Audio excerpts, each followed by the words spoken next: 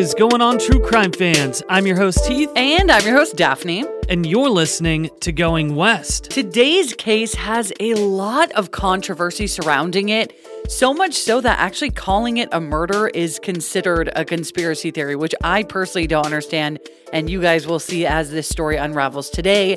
Thank you so much, by the way, to Heather for telling us about this case, because I hadn't heard of it until you brought it to our attention. So really appreciate you sending this one over. And if anybody else has a case that they want to send over, just go ahead and email us, goingwestpodcast@gmail.com. That is the best place to send them in. We have a very long list right now, so if it takes us a while to get to your cases, so sorry, but we are doing our best. You can also post your suggestions over at our discussion group, which is Going West Discussion Group over on Facebook. And if you want to join that, that would be great, because in our discussion group, we just kind of, Heath and I jump in there and talk to you guys about the cases that we release, and it's a fun place to be. Also, make sure that you give us a follow on our socials. You can follow us over on Instagram at Going West Podcast and on Twitter at Going West Pod. Those are great places to talk to us about the cases, especially this one today. I cannot wait to hear what you guys have to think of this one. So let's go. All right, guys, this is episode 191 of Going West. So let's get into it.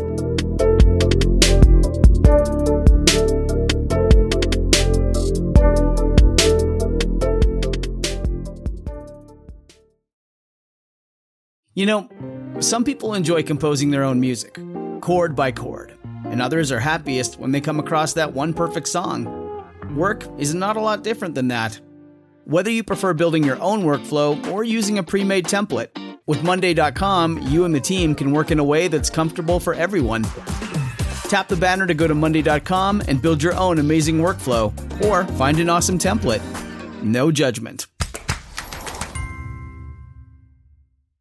We've got a very different kind of sponsor for this episode, The Jordan Harbinger Show, a podcast you should definitely check out since you're a fan of high-quality, fascinating podcasts hosted by interesting people. The Jordan Harbinger Show covers such a wide range of topics through weekly interviews with heavy-hitting guests. And there are a ton of episodes that you're going to find interesting. Jordan is super charismatic and well-voiced, so I loved listening to his recent episode with Susan Casey called Unraveling Mysteries in the Ocean's Darkest Depths. It was so creepy and interesting, and he goes across every category with other episodes like Romance Twister, My Mister Once Dated My Sister, or his monthly Skeptical Sunday episodes about controversial topics from crystal healing to cannabis to Ouija boards. There's something for everyone. We really enjoy this show, and we think you will as well. There's just so much here. Check out jordanharbinger.com/start for some episode recommendations. Or search for The Jordan Harbinger Show. That's HARB as in boy,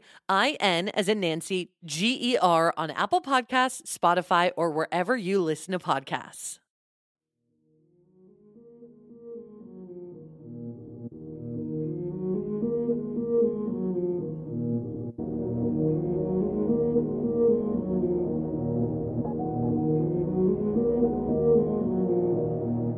In 2007, a 36-year-old French man living in San Francisco was found dead in his apartment after a night out. Despite suffering multiple stab wounds and suspicious evidence being found at the scene, police believed it to be a suicide. Meanwhile, his family, friends, French authorities, and more felt that his death was a clear-cut murder. This is the story of Hugues de la Plaza.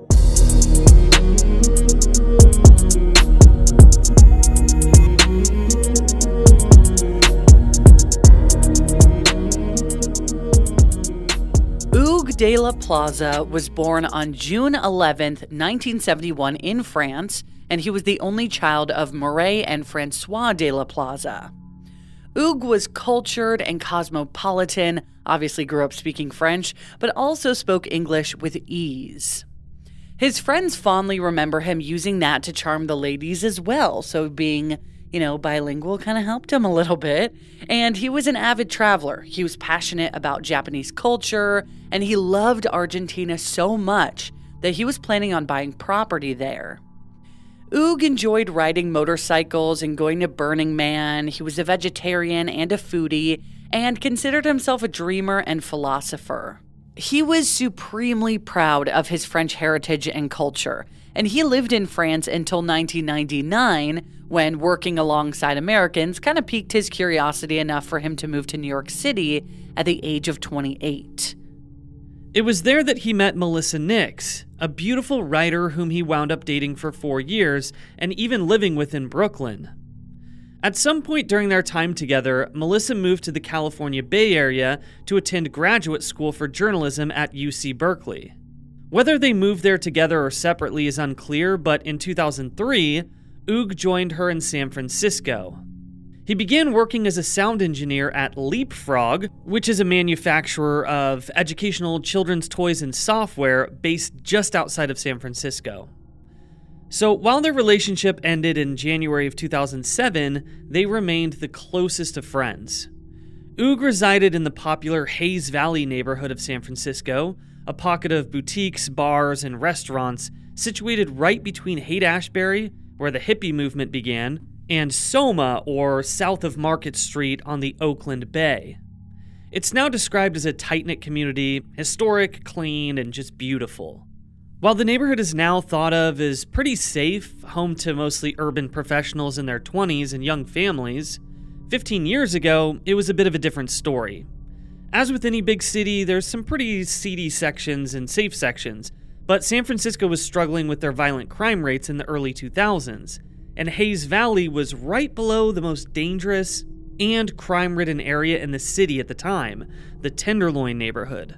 So aside from his breakup with Melissa, 2007 had been a good year for Hugues. He had just received a promotion at work, and he was putting money away, like I said, to save for that house in his beloved Buenos Aires, Argentina. And he was also learning Japanese. He seemed very much fulfilled and content living this kind of bachelor lifestyle, and seemed to love being this social butterfly with his many friends, just going out dancing and having fun. June 1st, 2007 had been a typical Friday for Hugues. He spent it working alongside his friend and colleague, Neil Zarama. They left the office together for lunch, played a game of pool, finished out the workday, and then Hugues took off for a date. He met up with Neil again later that night after the date was kind of a bust, telling him that it hadn't gone very well and that they were just gonna be friends.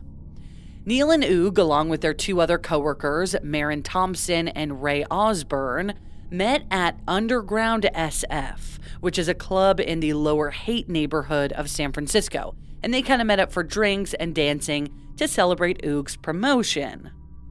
After closing down the club, Neil and Hugues said goodnight and parted ways, and Hugues mentioned that he was going to find another woman to sleep with, which may or may not have been a joke. They made plans to meet up the next day for a motorcycle ride, and that would be the last time Neil would ever see his friend. So Hugues made the 6-minute walk from Underground SF to his apartment at 962 Linden Avenue in Hayes Valley. Though we posted photos on our social as usual, it's important to give the visual that the entrance to this apartment was up a fairly short flight of stairs, and the door was outside on the street. So it wasn't like many other apartment buildings where you enter into a lobby and then go from there. His apartment, along with a couple others, had doors all next to each other at the top of the stairs landing. He arrived home at 2:06 a.m., and then 32 minutes later, at 2:38 a.m., neighbors heard commotion and what sounded like doors slamming, someone fleeing down the stairs, and then a loud thud against the wall shared between their two apartments. The next time Hugues would be seen by anyone, it would be by the police after entering through his back door forcibly, only to find his lifeless body and an unconscionable amount of blood. At 8:10 a.m. on the foggy morning of Saturday, June 2nd, 2007, Hugues' neighbor Orion Denley went outside to retrieve his newspaper, and then he noticed droplets of something that suspiciously resembled blood dotting the porch in front of Oog's door, as well as his doorknob.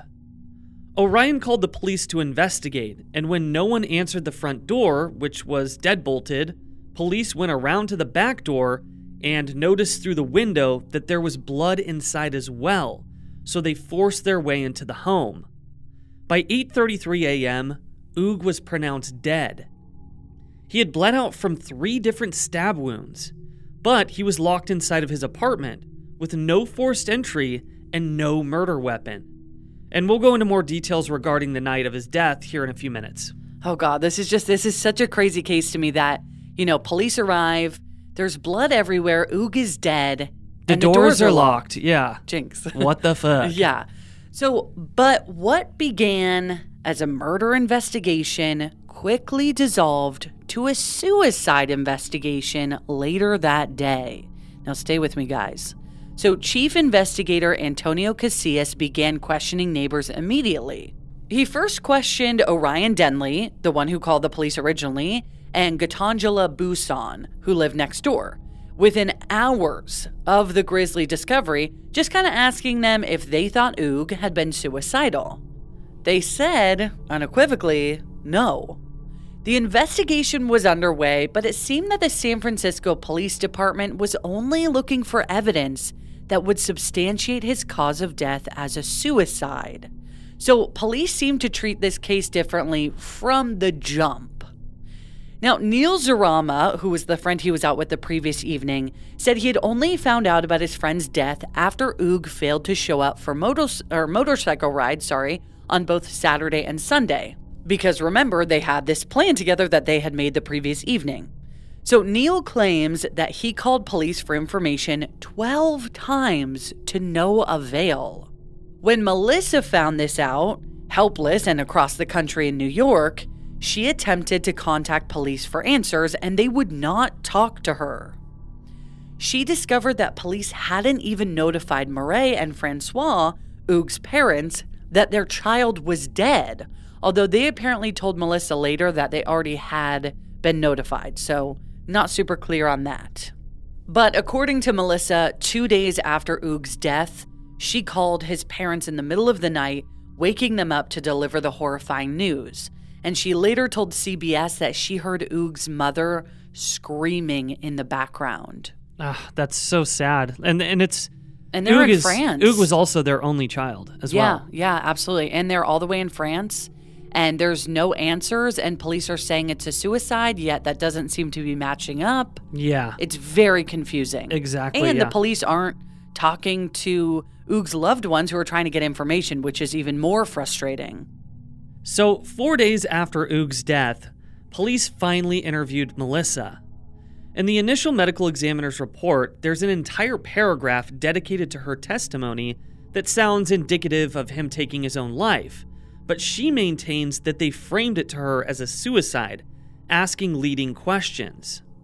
Written in this report, Melissa stated that he had been drinking more and using cocaine since their breakup. Now, the medical examiner, Dr. Venus Azar, did pursue the possibility that drugs could be involved, but at the time of his death, the only substance Oog had in his system was alcohol. When the autopsy was performed, they found a BAC, blood alcohol content, of 0.11%, which is too high to drive, but within a normal range for a night out. The only medication he'd been prescribed was Viagra, although it was not present in his system at the time of his death. So Melissa said that she had been concerned that Oog was depressed and had considered suicide, but that she'd questioned him about it and he denied it. She did, however, during this interview, ask Detective Casillas, quote, "Can I ask you one thing? Was this a harakiri?" So harakiri is a ritual suicide by disembowelment with a samurai sword depicted in many of the violent samurai movies that Oog loved so much. Investigators, and apparently even Melissa, wondered if this was what he was going for. However, Melissa maintains that she didn't actually think he could do that to himself, and that she only asked because the investigation seemed to be leaning towards that. If you're looking for plump lips that last, you need to know about Juvederm lip fillers. With Juvederm Volbella XC and Juvederm Ultra XC, your lip look, whether it's subtle or bold, can last up to 1 full year with optimal treatment and no additional maintenance. Find a licensed specialist and see if it's right for you at Juvederm.com today. That's Juvederm.com. Add fullness to lips in adults over 21 with Juvederm Volbella XC or Juvederm Ultra XC. Do not use if you have severe allergies or a history of severe allergic reactions, or if you are allergic to lidocaine or the proteins used in Juvederm. Tell your doctor if you have a history of scarring or taking medications that decrease the body's immune response or that can prolong bleeding. Common side effects include injection site redness, swelling, pain, tenderness, firmness, lumps, bumps, bruising, discoloration, or itching. As with all fillers, there's a rare risk of unintentional injection into a blood vessel, which can cause vision abnormalities, blindness, stroke, temporary scabs, or scarring. For full important safety information, just visit Juvederm.com. If you thought the only way to get a more defined jawline with natural-looking results was through surgery, think again. Juvederm Volux XC is a non-surgical injectable gel filler that improves moderate to severe loss of jawline definition and can help you achieve natural-looking results with little downtime. Even better, this improved definition lasts up to 1 year with optimal treatment, no maintenance required. Improve jawline definition for a smooth, sculpted look with Juvederm Volux XC. For important safety information and to find a licensed specialist, visit Juvederm.com. That's Juvederm.com. Not for people with severe allergic reactions, allergies to lidocaine, or the proteins used in Juvederm. Common side effects include injection site redness, swelling, pain, tenderness, firmness, lumps, bumps, bruising, discoloration, or itching. There's a risk of unintentional injection into a blood vessel, which can cause vision abnormalities, blindness, stroke, temporary scabs, or scarring. Talk to a licensed specialist to find out if it's right for you. Due to his love of Japanese history and culture, police latched onto this theory and did not let go. Authorities were reportedly finished analyzing the crime scene pretty quickly, and it somehow fell to Melissa to hire a biohazard cleaning crew for the apartment so that his parents didn't have to see it in the state in which it was left, because there was blood all over his apartment. Yeah, it was a horrifying scene. Horrifying scene. And of course, Oog's grieving parents were also questioned upon their arrival to the U.S., despondent at the loss of their son, and adamant that he could not and would not have done this to himself. So sure, in fact, that they hired a local private investigator named John Murphy, and they also got French authorities involved. Now, in an unprecedented move, French authorities traveled to San Francisco to conduct their own investigation, and the De La Plazas spent 5 weeks there following their son's death. So they were like, there's no way he did this to himself. You guys are not doing the investigation properly, so we're going to discuss this with French authorities. And French authorities felt the same way, so much so that they flew to San Francisco to investigate themselves. Yeah, and that speaks volumes to the way that this was potentially handled, but Agreed. Also the fact that his family does not have trust in these investigators at all. Right, so I know a lot of you guys are probably wondering, wait, like what happened? What are the details? So Heath is going to go into that right now. Why don't you unravel that evening for us, Heath? Will do. So, sometime between 2:06 a.m. when Oog arrived home and 2:38 a.m. when his neighbors presumably heard him fall to his death, something unthinkable happened to him. Let's break down those 32 minutes, because obviously there's a span of time here that we need to focus on. So security camera footage captures Oog coming home at 2:06 a.m., visibly drunk, but seemingly in pretty good spirits. Unfortunately, this camera isn't the most reliable source, as it doesn't capture any side or back doors, and it was also only capturing images every 5 seconds. So someone could have easily escaped, getting picked up by that time. Also, it's important to know that this camera is only at one angle, so it's not like it's right in front of his apartment door, catching every 5 seconds. It's like on that same street. Right. So you can't see his direct front door from this camera. You can just see him walking to his apartment. So that is important to know that there is another side of the street. This is only one angle. Sure. So Oog went inside and made a late-night dinner of rice and peas, a few bites of which were found in his stomach during his autopsy.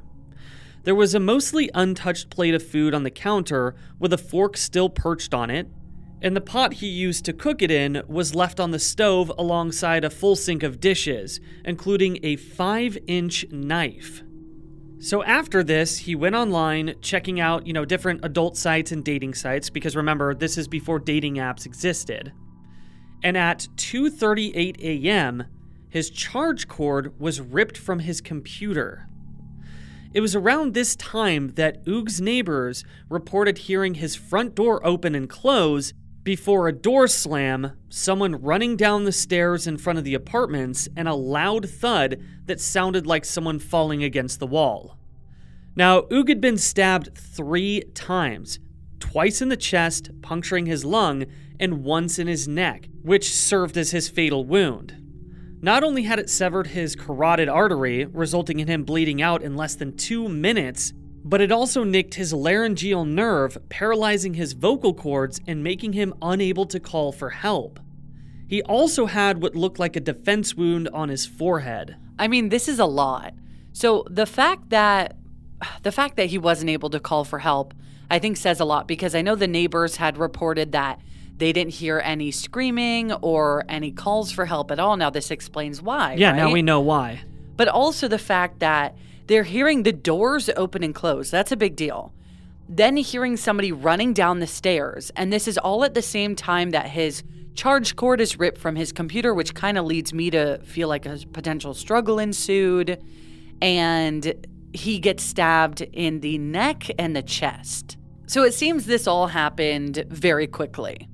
Now, the blood droplets started on the front steps where they were spotted by his neighbor, and then they led into the house, going into the blood-spattered kitchen, and then ending in the living room where he collapsed next to the coffee table, leaving a puddle underneath him, as well as bloody handprints and smears on the wall. So this was quite the gruesome scene.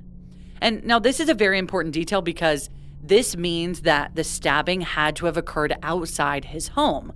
Meaning he ran back inside his home where he collapsed. Exactly. Bloody shoe prints consistent with what Oog had been wearing also followed the trail of blood he left leading into the living room.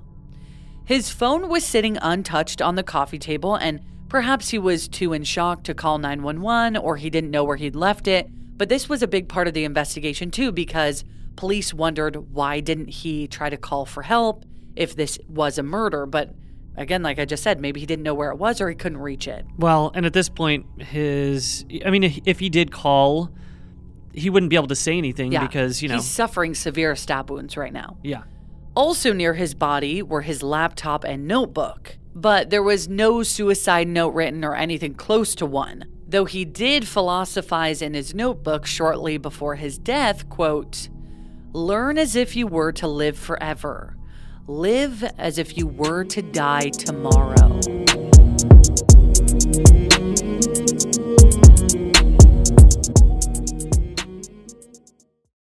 Heath and I are major sufferers of seasonal allergies. They are the worst. It can even be difficult to host this show when our noses are all clogged up.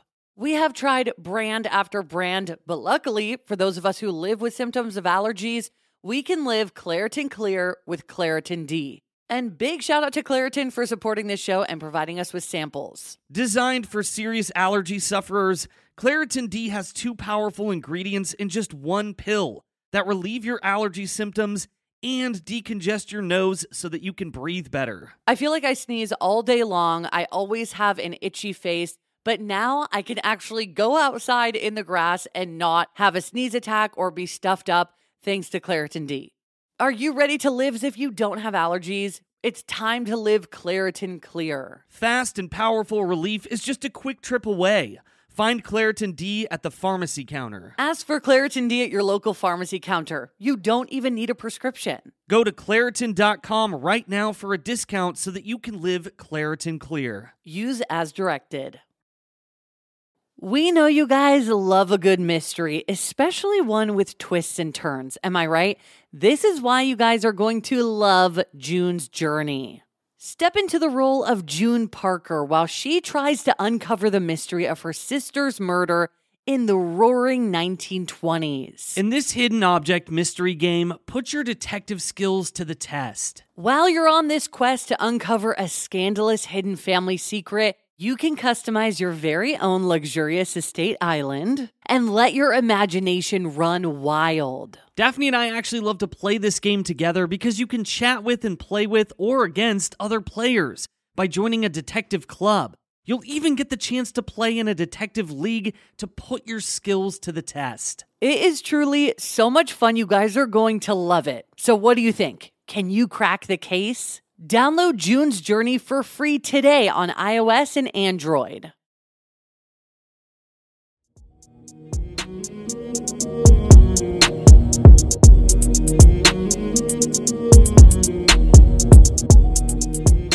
Before that quick break, we were discussing how the path of Oog's blood can lead us to more answers about his fate. While police claimed that there were no signs of a struggle, there was broken glass and an empty wine bottle found near his body. His watch was also broken and his TV was overturned. Again, signs of a struggle. Right. Detectives were never able to locate a murder weapon, but they did come up with two options. Either he had walked outside, stabbed himself, and thrown the knife before walking back inside, locking the deadbolt, and then collapsing on the floor, or he had walked back inside and using the 2 or fewer minutes that he had left as he was bleeding out, washed the blood and tissue off of the 5-inch knife that he then deposited in the sink. Which, why would somebody do that? Yeah, it just sounds like a very strange way to kill yourself. I don't know. I mean, I don't know. This is just not adding up for me. I fully agree. So Dr. Azar's initial report stated that there were 2 knives found on the scene that could have been the murder weapon. Both were 5 inches long. One was serrated and one was not. The serrated knife had been discarded on the counter. The knife deposited in the sink that was not serrated was clean, but was in the sink among dirty dishes, prompting the police to believe that Oog had cleaned it himself in his final moments. They had both knives tested, and the initial medical examiner's report stated that there were traces of blood and tissue on the knife in the sink. But there are also sources that say that was found to be untrue. So to say the investigation was sloppy would be an understatement. So let's talk about Oog's watch. His watch was found off his wrist, broken, and underneath his collapsed body with DNA that did not match his. But the watch was never tested. So that's a big mess up right there. I agree. And get this, there were strands of hair stuck in Oog's hand that had also not been tested. Oh, what the hell, right? Why would you not? Yeah, that's a big problem here. Like, if his watch is broken, again, this, to me, this indicates a struggle. The TV's overturned. There's blood everywhere. He's clearly, like, struggling about, you know? But due to the droplets of the blood, I know police had leaned more towards suicide again because they had felt that he wasn't moving around the room very quickly based on how or the size of the drops. But that doesn't mean that you're not struggling. Like, for all we know, he had gotten into a struggle and then he went and locked the door and just unfortunately passed away after that. Yeah, I mean, it's possible that the reason, like, you're correct. The reason why that door may have been locked is because he didn't want whoever was trying to kill him to come back. Yeah, to come back in. So that makes a lot of sense. Lock the door to stay safe. I mean, it makes a lot of sense to me. So, I mean, I think the whole thing with the broken watch, it's off of his wrist and broken and under his body. Why would it have come off if he were to have done this to himself? And the unknown hairs. Why would there be hair in his hand? That's such a huge piece to me. So, and the fact that they didn't test them, I think they were just lazy, honestly. This is such BS. So it took police 4 months to check the contents of his phone and computer, which offered plenty of time for someone to clean up any trail of evidence they left behind. And like you just said, Heath, a big talking point was the fact that both the front and back doors were locked. Now, the front door deadbolted after Oogs had come back inside, likely to separate himself from whatever predator was on the other side. That makes the most sense. But police said that is further evidence pointing toward his wounds being self-inflicted, because they're thinking, oh, well, the doors were locked, meaning nobody could have come inside. Just opinion, I don't agree at all. I understand in a way why you would say that, and this reminds me of another case that I don't remember the name of course, but just because the door is locked doesn't mean somebody wasn't in there before the door got locked, you know? Right. But Melissa said that the back door just had a button lock, so someone easily could have fled out the back and locked it behind them. I don't know why someone would do that, but it is possible. Now, it has been posited that it may have been a cover-up for someone on the inside. Like, it may have been politically motivated. SFPD didn't want to spark an international incident by being at odds with, the police force of a foreign citizen, and justifying it as a suicide made it easier to keep them at bay. Of course, this is just speculation, but it also could have been because their crime rate was so high that it was beneficial to keep this out of their statistics. Because in 2007, San Francisco County had the highest homicide rate in the state. And yet, it's also the smallest. So it's a highly populated area with just a lot of crime and a lot of homicides. Well, exactly. So at its highest rate in 7 years, it may have been advantageous for police to rule one of almost 100 murders as suicide. Like, maybe the police wanted a conclusion and not an answer, which we do see in other cases. Yeah, we absolutely have seen that before. And also, while this may be nothing, it's also worth noting that Chief Investigator Detective Casillas and medical examiner Dr. Venus Azar were dating at the time that the investigation was ongoing. So not the best kind of sign there. Yeah, that just maybe doesn't look good. Right. There were also no witnesses and no other victims. But no matter which way you look at it, it seems like neither Oog nor his case has gotten fair and just treatment whatsoever. So here are all the theories that have circulated since Oog's passing, none of which have been substantiated, but all of which, I guess, are plausible. It could have been his coworker and friend Neil. They had been together that night. He could have followed him home, jealous of his promotion, and possibly killed him that way. I don't really buy this one, honestly. Yeah, I don't know. I don't know a lot about Neil, but they seem like good pals. It also may have been a spurned lover, like a crime of passion or a spiteful ex, someone he'd been on a date with, perhaps even the date from that night, whom he'd rejected and was seeking revenge. Along those lines, it could be someone whose wife or girlfriend Oog had slept with or been out with, knowingly or not, and the husband or boyfriend had it out for him. Maybe he invited someone over from the bar or from a website that night, and it was just a hookup gone wrong, or possibly a catfish who posed online as someone else and attacked him after being invited over for the night. I think that kind of sounds like an interesting theory, because we know that he was on these dating websites that night, but it also kind of seems like maybe he was in for the night, like he had made himself some rice and peas, he was just chilling out in his apartment. It was also like 2 a.m., so maybe he had given his address previously. It's really hard to say, especially since police didn't look on his computer for 4 freaking months. Yeah, definitely. And we also don't know, if Oog had any known enemies. That's information because police didn't look into it. Right, that's my point, is we just don't know, But his friend Neil even mentioned Oog being embroiled in some ongoing trouble with a woman. And he was this bachelor, so it seems like he was dating different women, and he had made that potential or potentially not joke about going to find a woman to sleep with that night. But we don't really know if he did end up doing that. But we know that because of the surveillance footage that is very spotty and, not the best, he was by himself. And I think him making himself some food and perusing dating websites, it kind of proves to me that he was more than likely alone that night. Yeah, it kind of backs up that theory, maybe. Right. But I also think that between the untested hair in his hand and the unknown male DNA at the scene, though we know DNA is pretty easily spreadable, so it could also not be related, to me, it still just points to a murder. And I don't want to say that the cause of death was too gruesome to be a suicide, because people sadly do all kinds of things, but it really does seem like he was just enjoying a late night snack and hanging out on his computer when someone with bad intentions entered his apartment. And also the footsteps running down the stairs. I mean, come on. Yeah, it seems like this was like an attack and then a flee. Yeah, he wasn't running down the stairs. We know that because he was bleeding out in his apartment. There wasn't blood found down on the stairs. They were found outside his door. So why would, who was running down the stairs then if he committed suicide? Sure, yeah. And why would there be blood outside? Did he kill himself inside of his apartment, then walk outside as he's bleeding and then walk back in? Because, there is blood found outside of his apartment. Right.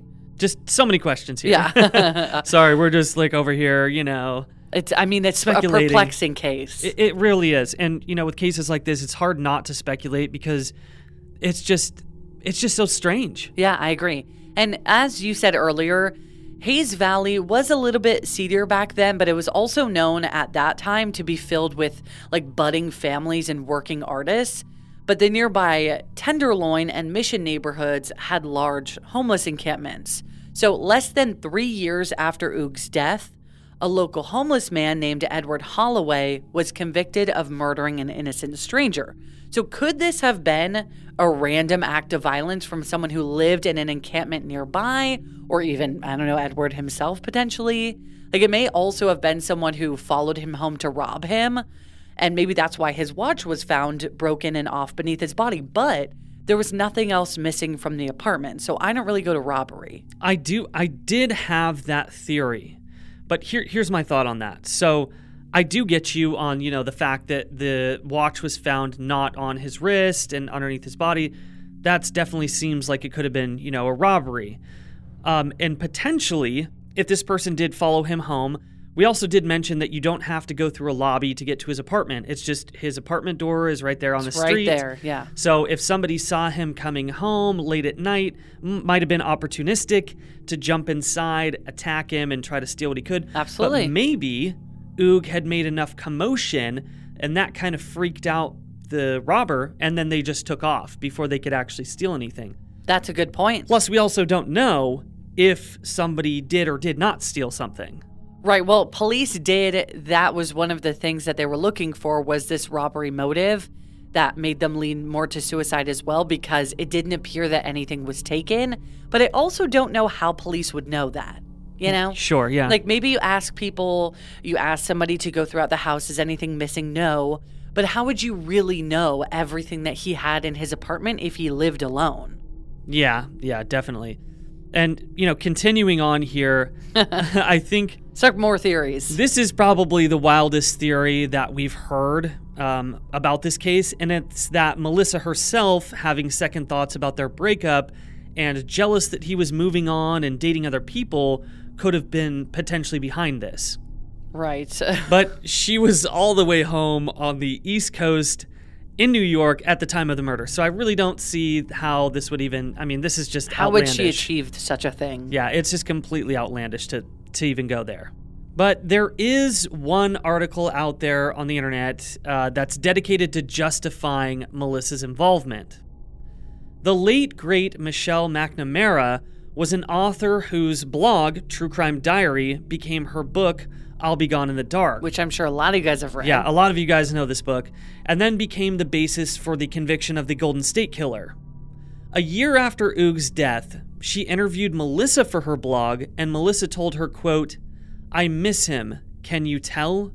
She called him the love of her life. So take that how you will, but Melissa was never investigated for her potential involvement, though she was awarded the James Madison Freedom of Information Citizen Award from the Northern California chapter of the Society of Professional Journalists for her consistent work on Oog's case. Yeah, that's a big part of why I don't think she was involved, because they were still such good friends. And because of her, Oog's case gained more attention online because she really pushed his case on Facebook, which at that time was brand new, as well as a blog she created specifically for the case called Justice for Oog, Justice for All. Also, his neighbor Christoph was just as outraged about how police handled the case, so he was right alongside her, getting their friend story out there fully believing he was murdered. And Melissa also shared her thoughts on why she believes it was not a suicide, other than the crime scene details, including that he loved being a part of the Hayes Valley community, but was incredibly excited to work towards saving to buy that house in Buenos Aires, and he also loved being a bachelor. Melissa Nix stated, quote, "I think about the person who did it and what kind of pain and suffering he must be carrying around with him for having murdered somebody. And that's not about Hayes Valley. That's about an individual who's really struggling. Oog had a joy for life and learning, and he was a huge flirt." Journalist Joe Eskenazi summed it up very well when he said, quote, "As far as I'm concerned, if you're going to theorize that someone stabbed himself multiple times, then cleaned up the knife and threw it away, this is something that needs to be proved beyond a shadow of a doubt." Even Dr. Azar wouldn't label the case definitely one way or the other, remarking that it really didn't make sense to call it a suicide or a murder. At this point, the case is officially ruled as undecided, though authorities still lean toward it being a suicide. And sadly, just to help show you guys how bad the investigation was, in the city of San Francisco at this time in 2007, out of 98 murders, only a third were being solved, whereas the national average was just over half being solved. So I really think that had something to do with them believing it was a suicide. I really think they got lazy and they're like, we have way too much on our hands. Like maybe we can chalk this to a suicide and carry on. Yeah, the ball was dropped. I think sadly with the details of this case, they were able to get away with not pursuing a murder investigation. Also because something we haven't talked about is the surveillance footage, because we know that there were photos being taken about every 5 seconds. So technically somebody could have been on the footage, but just missed when the camera took a photo. Sure, yeah. But we also have to remember this was only one camera from one angle that didn't even show his apartment door. So somebody could have entered from the other side of the street and left the same way, not passing that camera. Yeah. So originally when I was looking into this, I was like, oh my God, he wasn't on surveillance footage? Well, that's a little weird. No, it's not, because this was one camera, one photo every 5 seconds, one angle, not even showing his front door. Yeah, I completely agree. So going back to the French authorities that actually came to San Francisco to investigate this, so the French authorities' investigation resulted in a 2,000-page report that officially ruled it a homicide. However, it was never released publicly. The De La Plaza's private investigator, John Murphy, also maintained that it was undoubtedly a homicide. So that's what's frustrating too. Like, there's a private investigator saying this was 100% a murder. The French police are saying this is a murder, and the San Francisco police are like, nah, we just think it's probably a suicide. Yeah. And for years, Murray and Francois traveled back to the United States every year to find answers, and went home empty-handed each time. And this June will mark 15 years since Oog's untimely passing, and we're still no closer to learning what happened, who did this and why. There's a Facebook page called Coalition for Justice, as well as a website, which is oogdelaplaza.blogspot.com, dedicated to spreading awareness and information about Oog's case. Oog's parents, Murray and Francois, are still offering a $100,000 reward for any information that leads to the arrest of his murderer. So please, if you guys have any information about this case, please call 1-800-989-7551.